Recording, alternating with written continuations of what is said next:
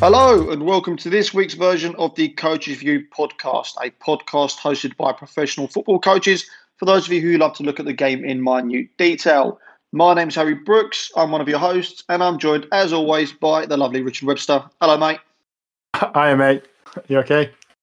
Not too bad. I have to send an apology first. Basically the internet has completely gone in my entire area and BT have promised they're going to fix it in the 19th, which is 5 days away, which doesn't really do me any favours. So I'm having to do it on my phone in the kitchen. So if at any point anybody hears a dog barking or my mum coming and asking me for a cup of tea, then I can only apologise. We're going to try and crack on as normal. You been okay? Yeah, not bad, mate. Not bad. That sounds like that's a very modern problem, isn't it? I mean, back in the day, it's a bit of a nuisance it's a bit of a nuisance at the best of times, let alone when you're in lockdown and kind of need the internet to work from home. So. Yeah, this is when you start to realise just exactly how much you rely on things like Wi-Fi and your phone, especially in these times. But yeah, mate, I've been good, enjoying the football as always. Yourself? Yeah, not too bad. Obviously, going to have to learn how to live like an old caveman nowadays with the lack of internet. But other than that, I'm not too bad. In today's podcast, we are going to be talking about probably a subject that is as close to home for me and you as it could possibly get, and that is youth players, youth pathways. It's a very prevalent topic right now. Especially when we've seen obviously the situation happened with Aston Villa last week, where they had to field an entire under-18 team, a few under-23s versus Liverpool. We saw Alfie Devine come on and score in his debut for Spurs as a 16-year-old. And obviously Brexit is going to affect players getting a chance in the first team, which we're all going to come on to.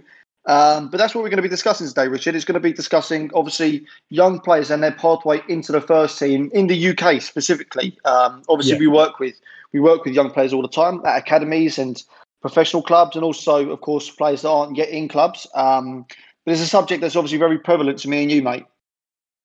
Yeah, absolutely. I think it's an exciting subject as well. So you touched on a couple of big ones there. So obviously everyone's attention was drawn recently to the game, the FA Cup game between Villa and Liverpool.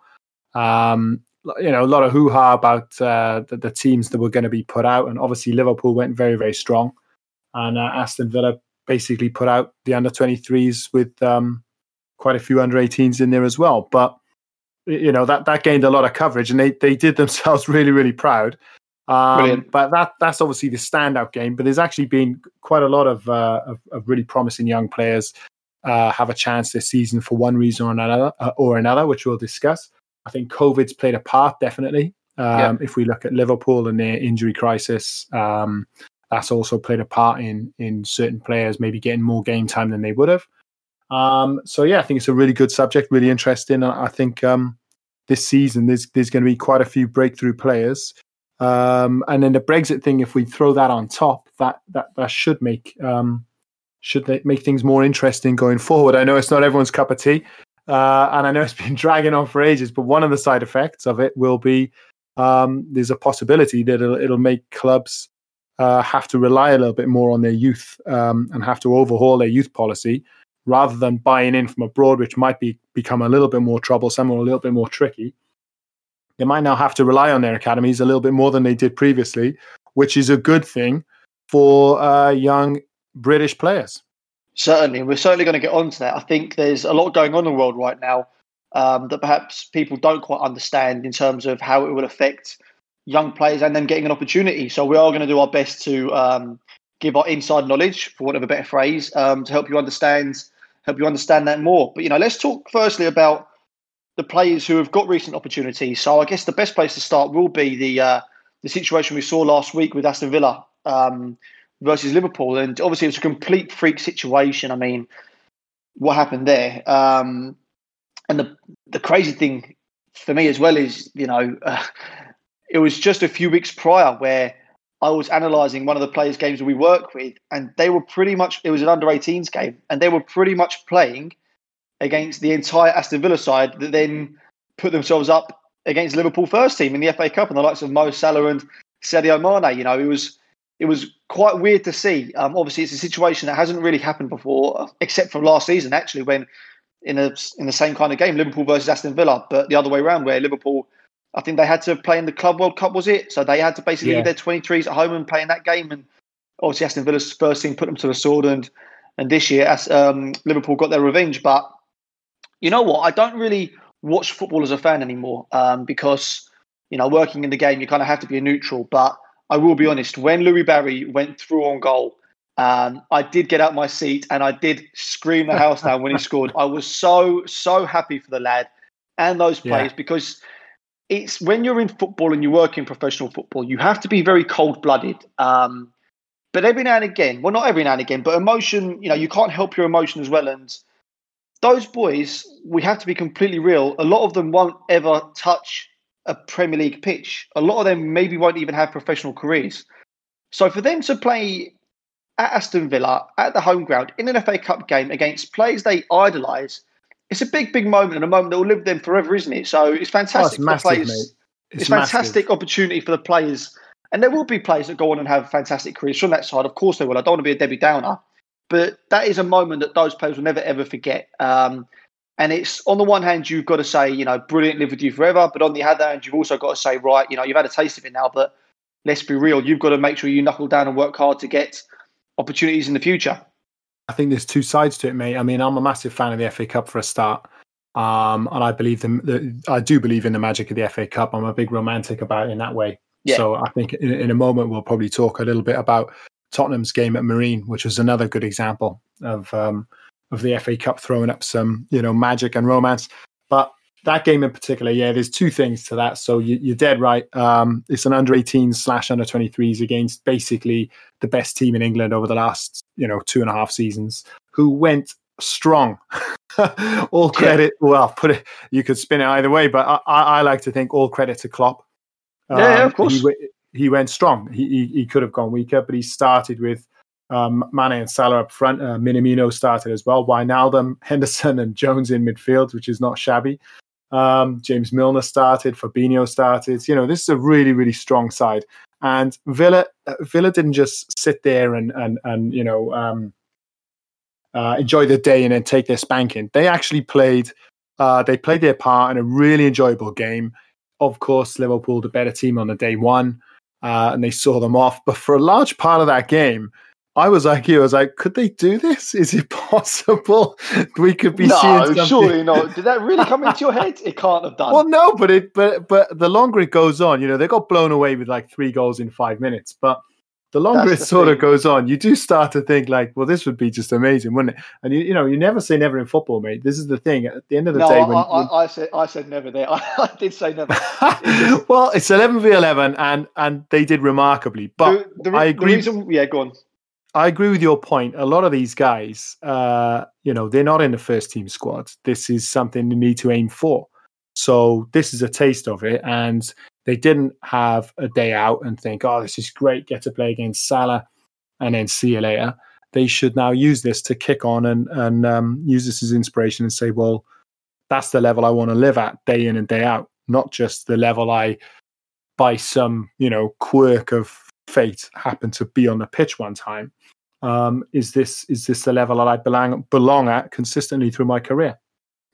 The reason why I said never is because it's not necessarily that Liverpool have far better footballers in terms of players.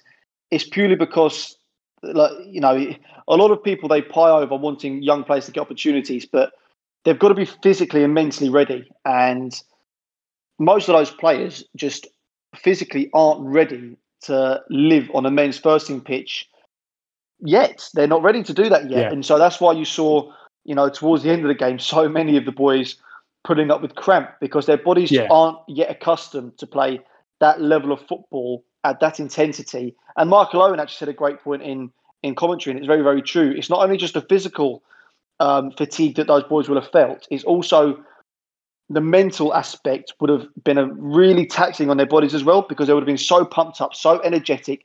That really does tire your legs out as well. Well, it's the level of concentration required as well because they did an awful lot of defending, and defending takes discipline. You've got to maintain your shape. You've got to keep your distances. You've got to support each other, constantly making runs to tuck in and pull around and that type of thing. That is draining, and that is draining physically, and that is draining mentally to constantly close gaps. But to be fair to them, to keep it, I know it's 4-1 in the Oh, it end, was but phenomenal. Phenomenal. I That they think managed that's to do it. respectable in the circumstances.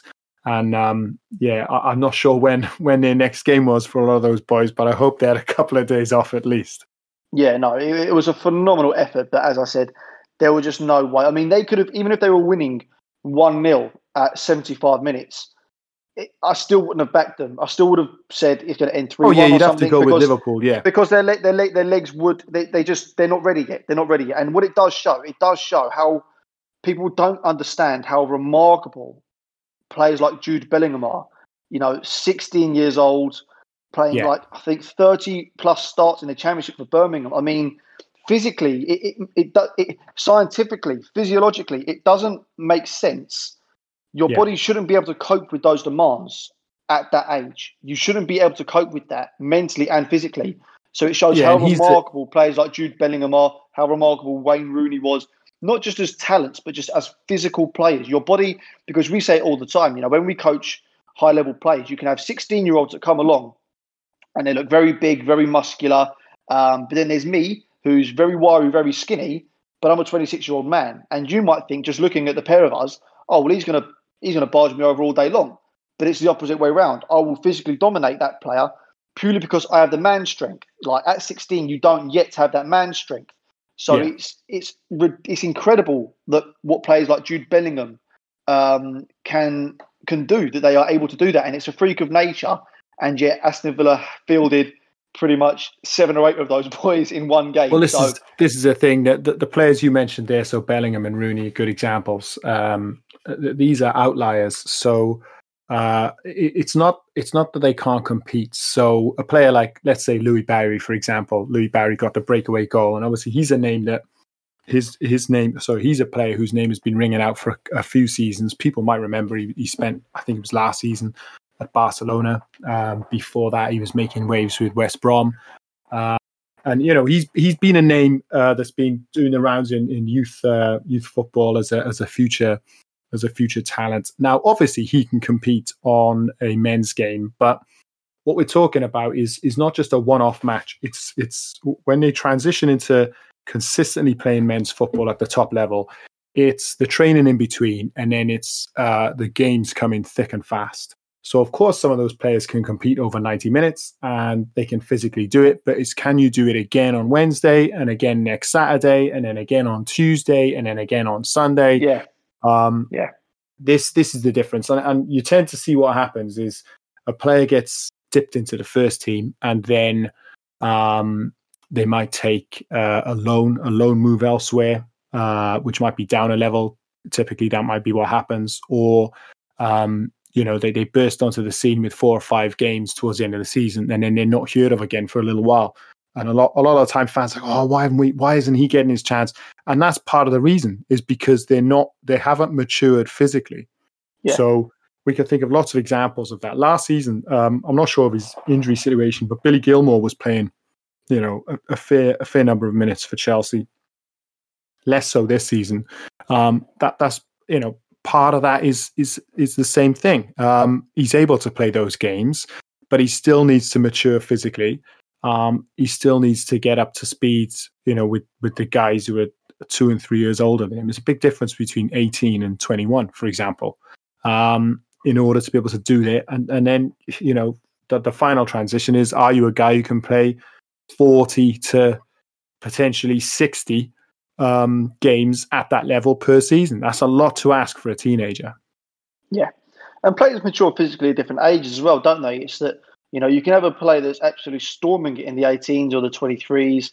And again, fans who maybe don't have better knowledge, not to say that in an insulting way, but how could they? But, they can sort of say, oh, get him in the team, give him a chance. But that player might not be physically ready yet. And yet another player could be, So players mature at different ages, mentally and physically. And this is where you kind of got to trust the club that they know what they're doing. I mean, it does make me laugh when I hear that, people criticize managers saying that they don't bring young players through. And it's like, well, no, managers want to win football games. Like, if they think that they win a football game by having a 17-year-old on the pitch, then they'll do that. But they are experts in their fields. They're not just keeping a 17-year-old out because they don't like young people.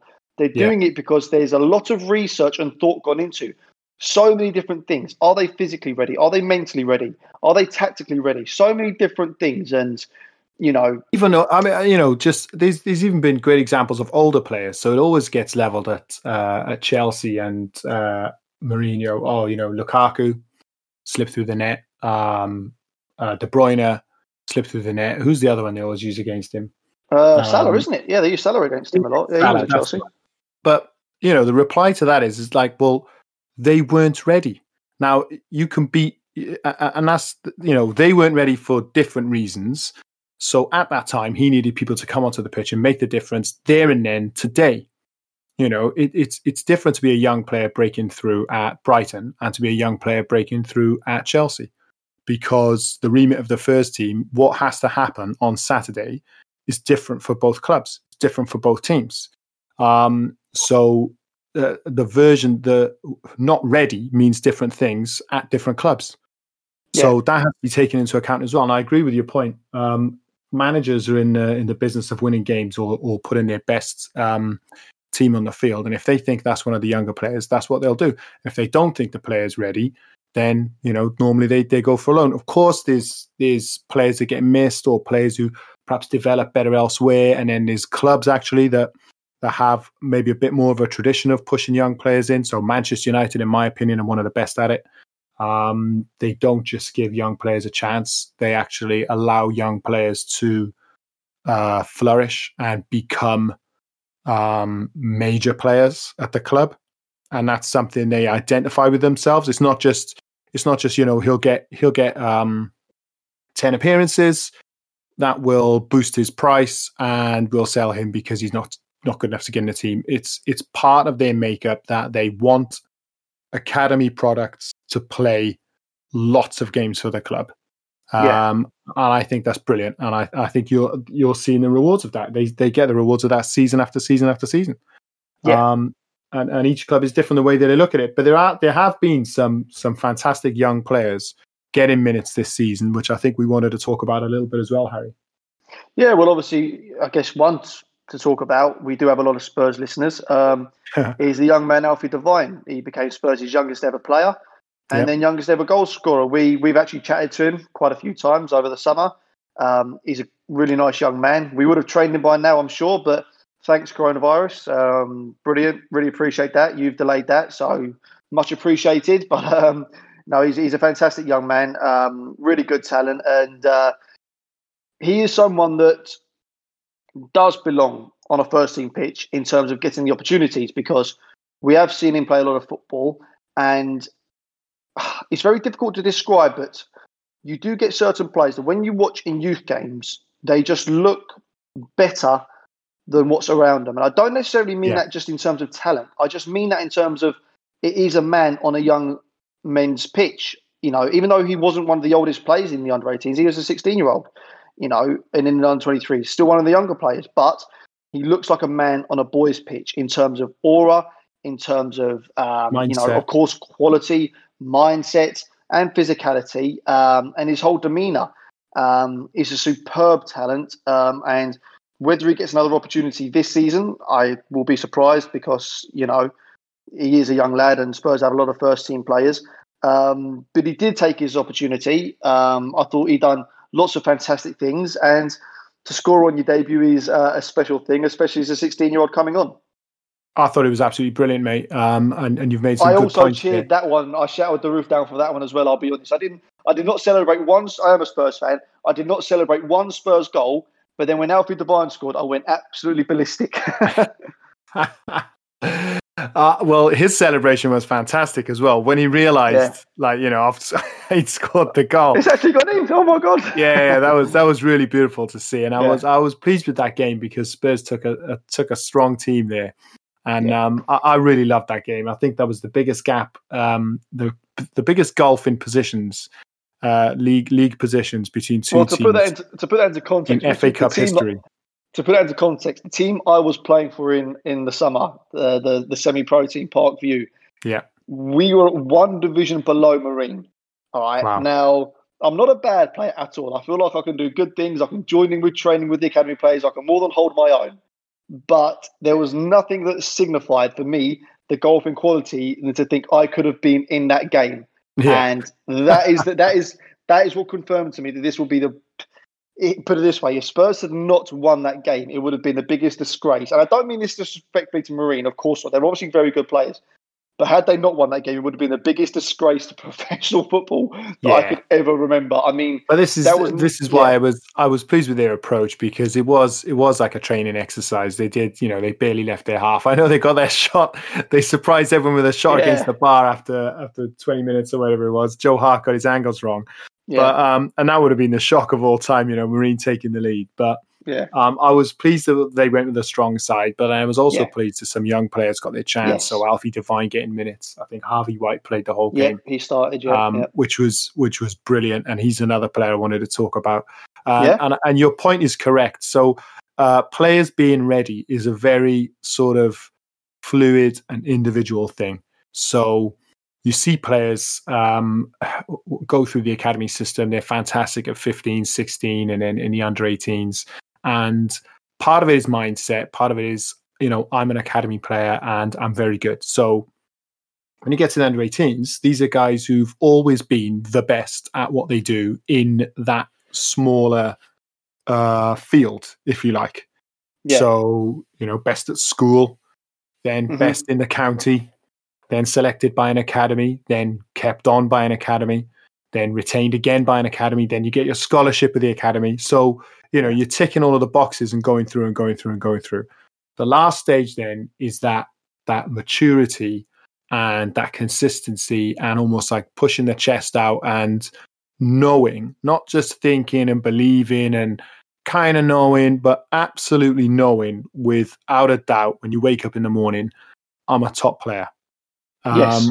And that's the thing that gets a player from fantastic under 18s, very good under 23s, to consistently playing first team football. So there's been, Billy Gilmore's a great example. So, there's more athletic guys. When he made his debut, you look at him and you think, wow, he looks like he's still playing for the 16s.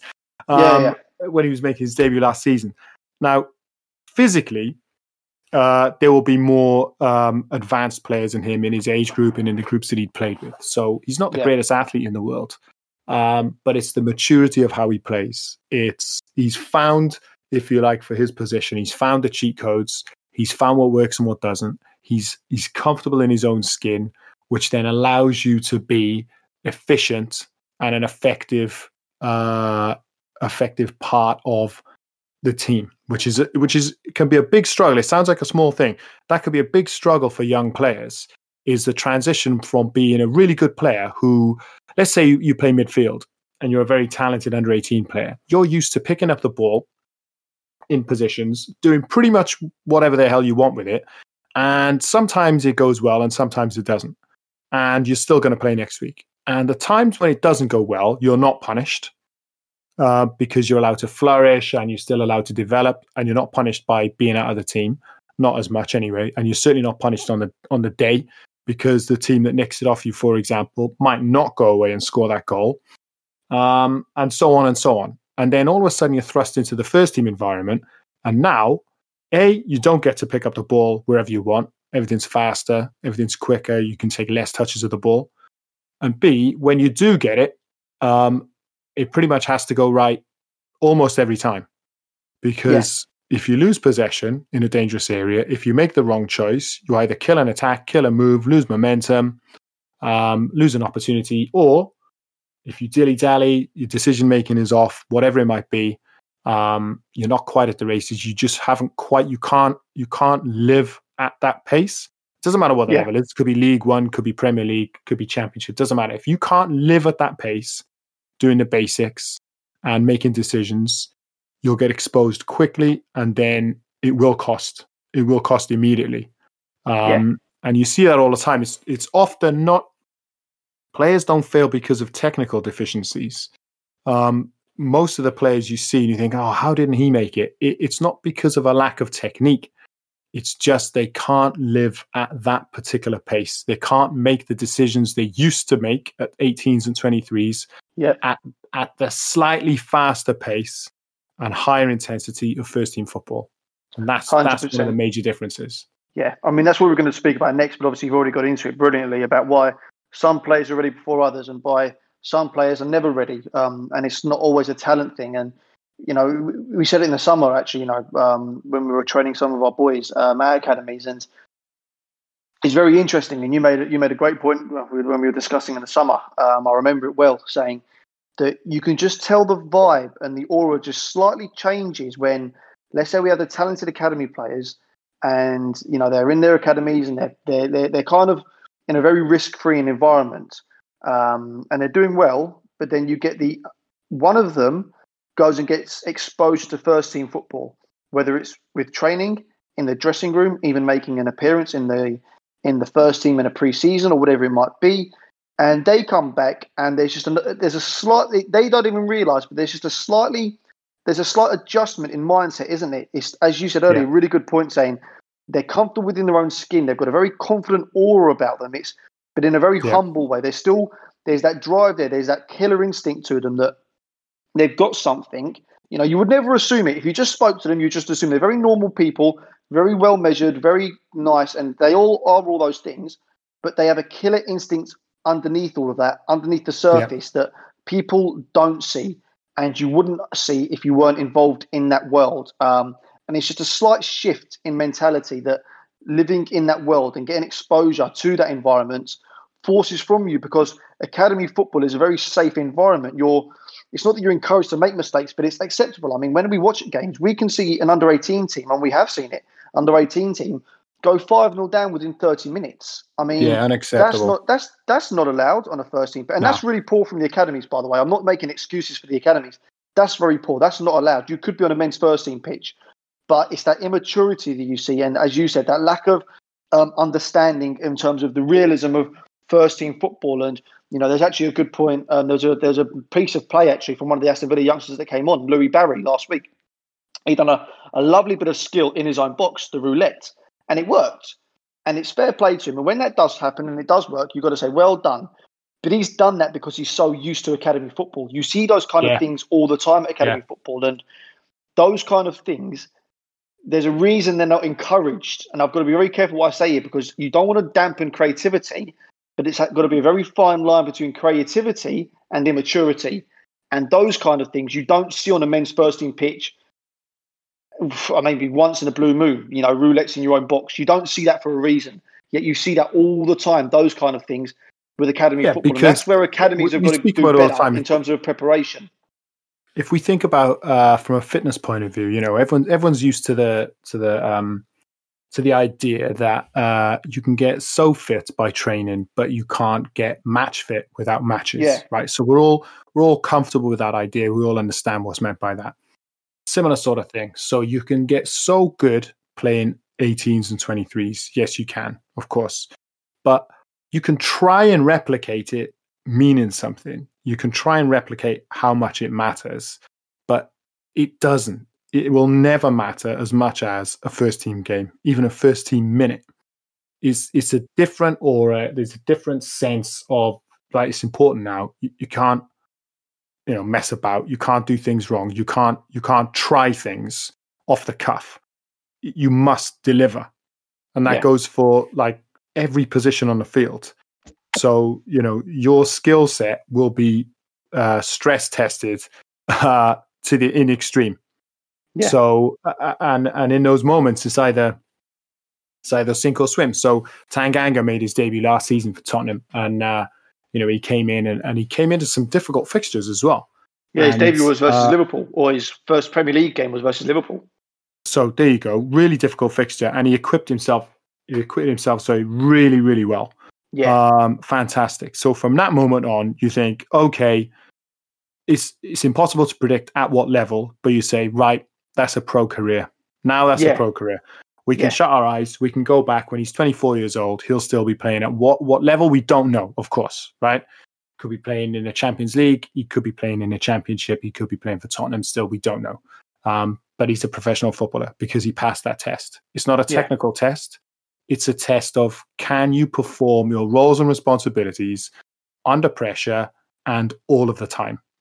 So I think one of the things we say to young players, or I'm fond of saying it, is there's a saying from the All Blacks rugby team, which I really like. And obviously that's one of the greatest, forever. They've always been one of the most winningest teams in sport, they say.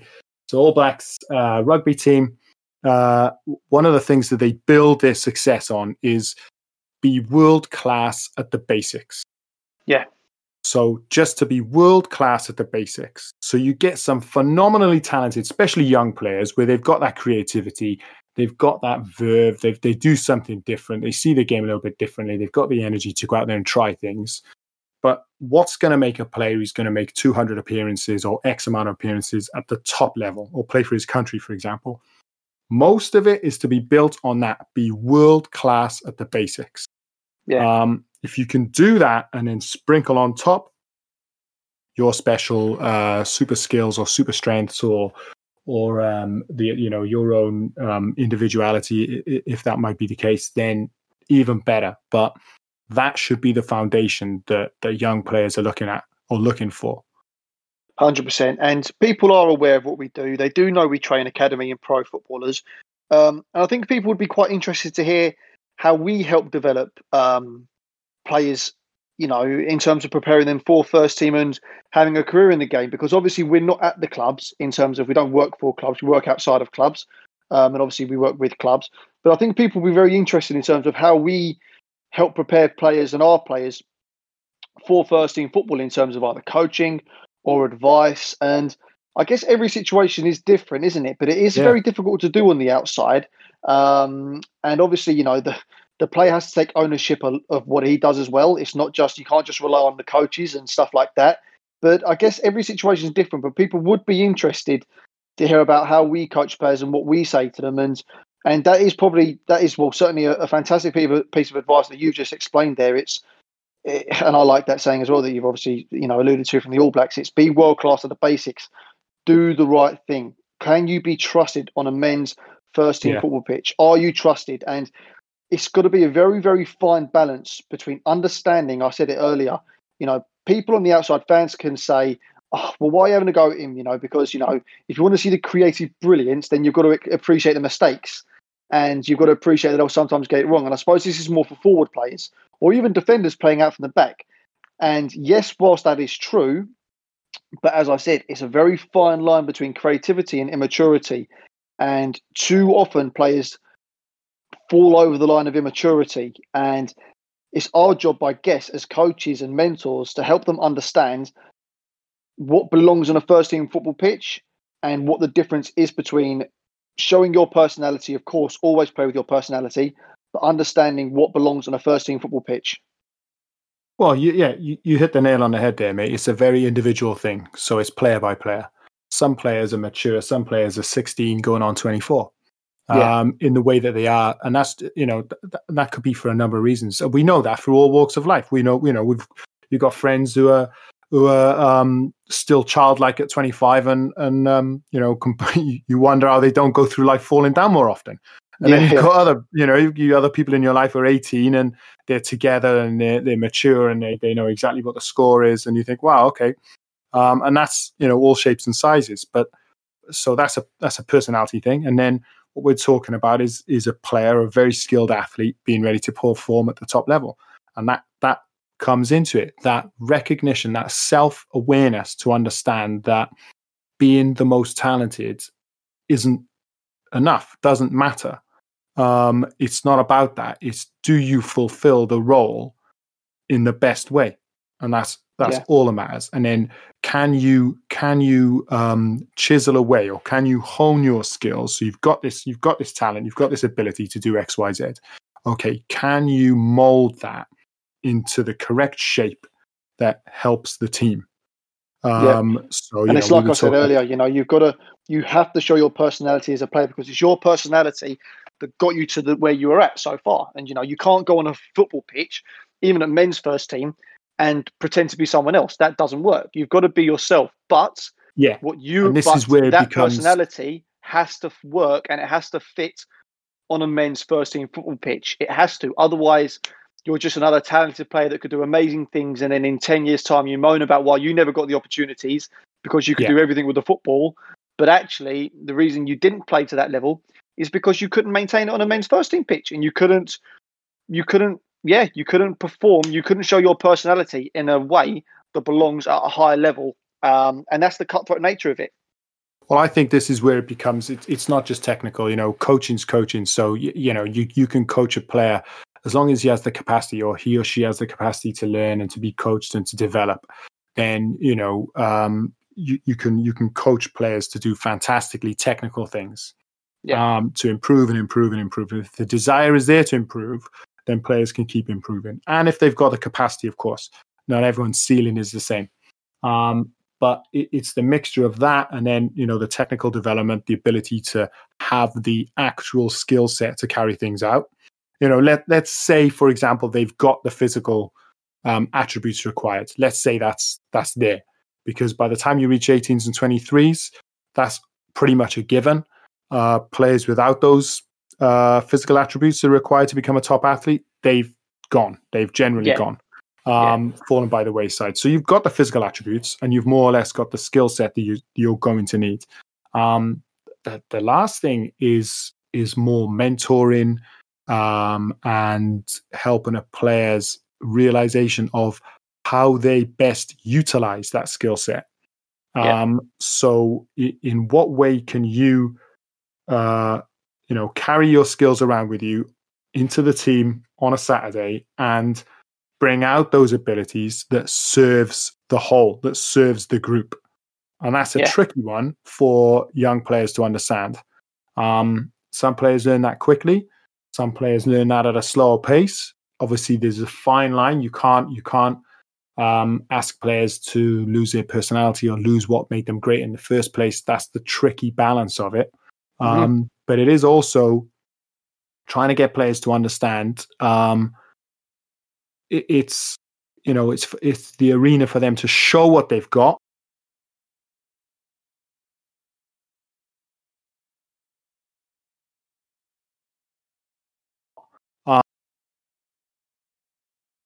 But also these young players, for example. So you've all just played against Liverpool. So it shows, say, if we're just talking skill set with the ball at that level, yes. Okay. Can you hone your skills over the next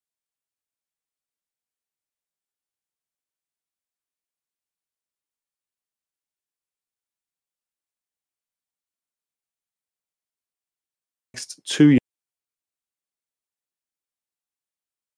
years, 3 years, and self-image, in my opinion. Agree completely. But while it is, of course, it's on the player and they have to take charge of their own career, it does. I mean, we both pull our hair out so often when, we see how a lot of academies and a lot of coaches work and the approach they take, and how, we've spoken about this whole. I mean, we are coaches that, obviously we work with individuals, but we keep talking about how it's got to be a very individualistic approach. And I think that there's a big issue with academies at the moment in this country, that the approach isn't individualistic enough. So you see that these academies put things in place now. They've got to play a certain way.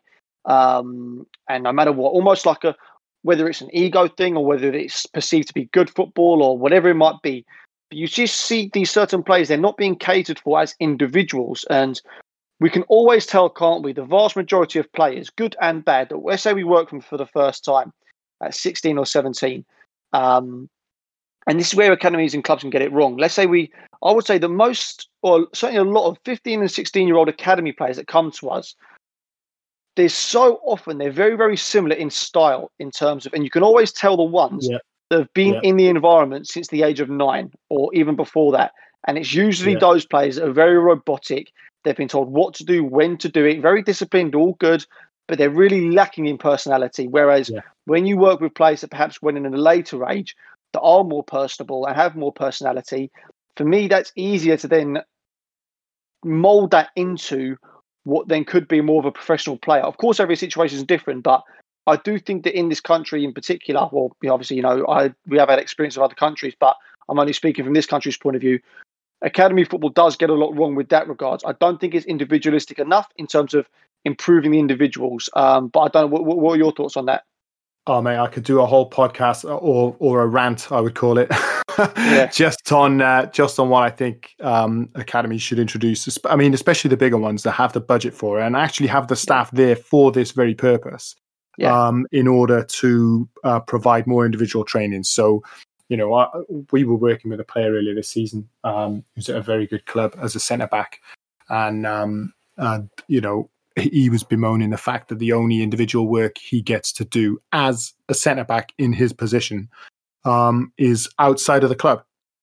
Otherwise, he's going to spend every training session doing generic possession work, generic drills that the whole team does, being physically prepared, which is obviously important, doing his gym work, a little bit of shape work, and then 2 matches a week. Okay, so then when does he improve his skill set of his position? I mean, I'd like to see, especially from the big clubs. Obviously, some clubs don't have that budget, and we're living in a fantasy world if we think it can work for everybody. But big clubs with big budgets, I would like to see them go to not a completely, but they could be borrowing things from the NFL approach, where you've got special teams and special units for different types of players. I know some clubs do it. I know some clubs work individually with their wingers, with the defenders, doing bits here and there, but it's not enough. And it's not enough at the younger age groups, 16s, 18s, where they're going to be making the next transition into being professional footballers. Well, you say all the time, don't you, that all the best coaches should be at the age groups of under 12s when you're really, really developing the personality of a player. This is another issue. I think one of the issues is the kudos is coaching 16s, 18s, and 23s, because you can climb the ladder, and then a lot of coaches have their eye on maybe a first team job or assistant manager job, and that's fine. You can go up the levels that way, and I don't disagree with that. That's fine, but I think it makes absolutely no sense. Your genius football coaches, your absolute best football coaches, should be coaching the under 12s, because if they're not doing that, then the next guy is putting out fires anyway. Yeah. So the next guy in the 14s or whatever it might be, he's putting out the fires that weren't put out in the under 12s. So I think that should be how it is. They should spend time doing that before they move on to other age groups. But unfortunately, we see, everyone scrambles to get the positions that there's a reason when clubs, because they're close to first team jobs that way. Well, yeah, but also there's a reason when clubs message us saying that we want these kind of players. Almost every single club, they tell us we want under 16s, don't they? And then, if we're being completely honest, the reason for that is because under 16 is the first year that they give money to players, obviously sign them to a scholarship contract. And now they have to give money, and they realise, actually, we haven't been doing a good enough job with the players we have at our disposal, so we have to look for a whole bunch of new ones at this age. And it's more than a coincidence that every year those are the age groups that we get more than most that clubs are looking for. I think the academies have got a difficult job in one sense, in the sense of it's hard to coordinate that. But at the same time, when you're hearing of, major Premier League clubs buying in players age 16, 17 from abroad, you do think to yourself, look, could you not have solved this problem yourself? Especially London clubs, where you've got a huge catchment area of top talent. The talent in London is scary. Yeah. The available pool of talent for clubs to pick from in London is frightening. No London club, especially none of the Premier League London clubs, should be looking abroad for academy players. If they are, that's a failure from within. Yep. No, I agree completely. And you know what? There are tons. Listen, we work with lots of fantastic people in football. We don't want this to be I was just slamming academies. Of course not. There are some fantastic clubs and some fantastic setups. I told you I'd start ranting, mate.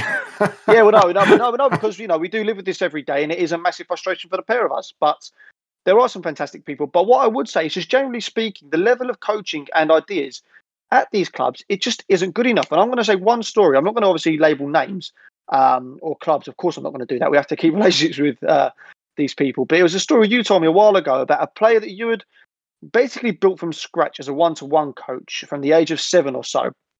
And he goes and joins a fantastic academy. And the academy want to try and keep him at the club. And this is about under 14s. They want to keep him happy. So they offer one-to-one coaching. And this is a story you told me. They offer one-to-one coaching.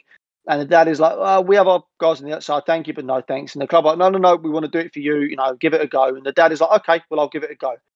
And anyway, he's doing the drill with the player. And you, from the age of 6, have drilled into the player from the age of 6. You know, check your shoulders, get your eyes up, check your shoulders. Before the ball comes, check your shoulders, play with your head up. You know, good habits that have to be drilled in from a young age, because it's very hard to drill good habits like that in at 15 or so. So you've drilled him in from a good age. So he's doing it naturally. I think you remember saying he's playing off of a mannequin, so he's receiving, then peeling off, then finishing after receiving another ball or something like that. Anyway, the ball's come in, he's checking his shoulders, peeled off, done what the coach has said. The first set of the drill is done, and the coach has asked him at a big club, under 14s, and the coach has asked him, why are you checking your shoulders? Nobody's there. I mean, if that just doesn't sum up about how at just too many of these places, the standard just isn't good enough, then I don't know what it will. Well, I think that's just a small example, but there's lots like that where, I do believe some of the academies have got something to be left to be desired, mate. But like, I think that the main bugbear for me is that they're not helping players transition well enough at the really crucial ages. You've got players up to the ages of 16s and 18s, which is, you know, they can. Then it's now really important. You can smell the first team pitch. Are you going to make it? Are you not? This is a huge cutoff. Really important times.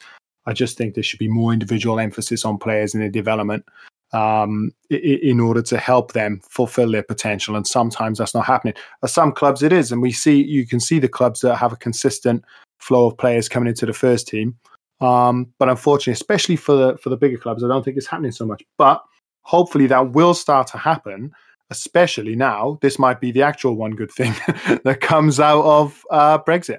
Well, I was going to say, you've alluded to it already, to wrap up the podcast, I think people would be very interested to hear about how this crazy season already with coronavirus and everything, and now Brits on top of it, will actually affect young players getting a chance. And you know what? I think you will maybe see players blooded into first team football earlier on, even if, especially with coronavirus and the lack of fitness and stuff, and obviously any teams get struck down. This year, more so than ever, you are going to see players get onto a first-team football pitch, even if it was before the club had planned, or even if the club had thought they're not quite ready yet. But Brexit in particular, it is going to lead to a lot of interesting things, isn't it? I mean, we've already seen today, Huddersfield Town, I believe, have signed a player from Boreham Wood. Those kind of moves are going to happen all the time. So, you know, we've already spoken to clubs, and they're now giving us the message saying, listen, we can't sign players from abroad.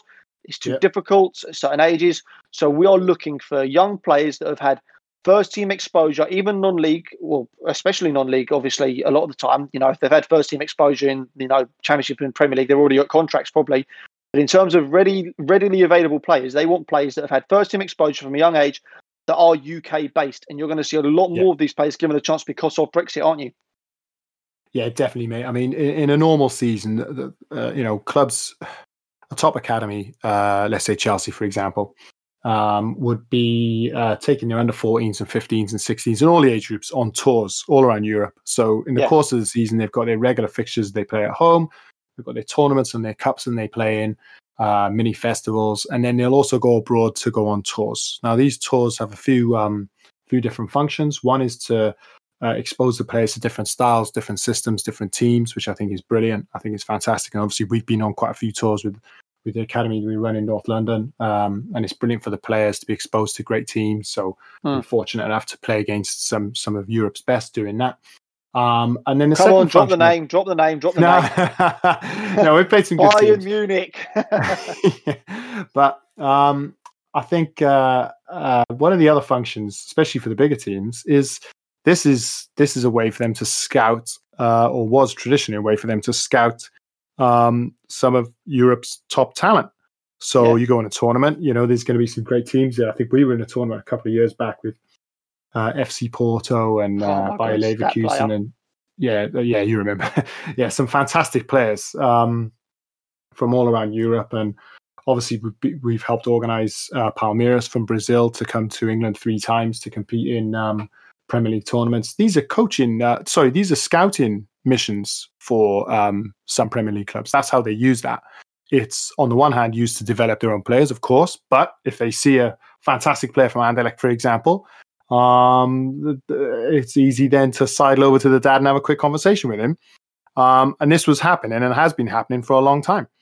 And a lot of clubs have fallen foul of that actually breaking some rules. So I think what you're going to see now is that I don't think the tours will happen less and less, because I still think they're really valuable in terms of exposing players to different systems and styles and different football. But they can't use those tours now as shopping trips. They can't use those tours to keep an eye on the best under 15 or try and sign the best under 16 at a European club, because that's going to be much more difficult to do. Hopefully, the knock-on effect of that, and I really, I'm hopeful that it will be the knock-on effect, is that clubs have to think a bit more creatively and go, well, you know what? There's plenty of good players in England, and rather than picking up a centre-back from Croatia, why don't I just develop what I've already got? And maybe they'll put a bit more emphasis into the actual coaching that they do, rather than shopping around. So I think that can only benefit UK players. And you mentioned it yourself there, already an opportunity for Huddersfield looking at players in different ways, looking to shop in different markets, let's say. Yeah, I mean, there's going to be a lot of non-league players now that are really licking their lips, and there's going to be a lot of players that are now actually looking to get first team football early, because they're going to realise that these clubs are looking to, if they are going to sign players and they're not going to develop their own, and they do desperately need to recruit, because of course clubs will have to recruit at different ages. There's never ever going to be a club that's happy with every position they've got, from under 16s up until first team. Of course they're going to look to recruit, and I don't want to be too harsh on the clubs. They do have a very difficult job, but as you've said, they're now going to have to recruit. You, generally speaking, I mean, I know the rules say that you can still sign players over 18 from abroad, but it's still very difficult to do. Put a lot of clubs off me, even the whole... Yeah, there's going to need to be a special talent visa potentially. And the lack of knowledge around it, it's going to be a while before clubs exactly. figure out, so when they recruit, where are they going to recruit from? Okay, well, they're probably going to recruit. If you can have a 17-year-old that's a talent that has also exposed himself to a men's pitch and first team football and has that experience under his belt, that's a very attractive proposition. So actually, I think the non-league clubs are going to really benefit in terms of the talent that's now going to be pushing towards getting into those clubs, which will raise the level across the country in terms of football from UK-based talent. Well, in terms, you're going to see a lot of those.